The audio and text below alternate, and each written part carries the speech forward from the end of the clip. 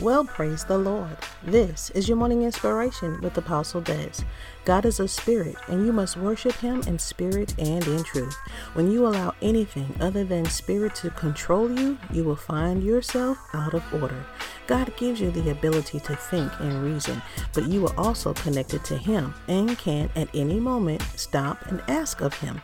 Many are led by their emotions, and their emotions at times cause more harm than good. God will never lead you astray. He will never hype you up only to let you down. This is what the world does and how man handles things.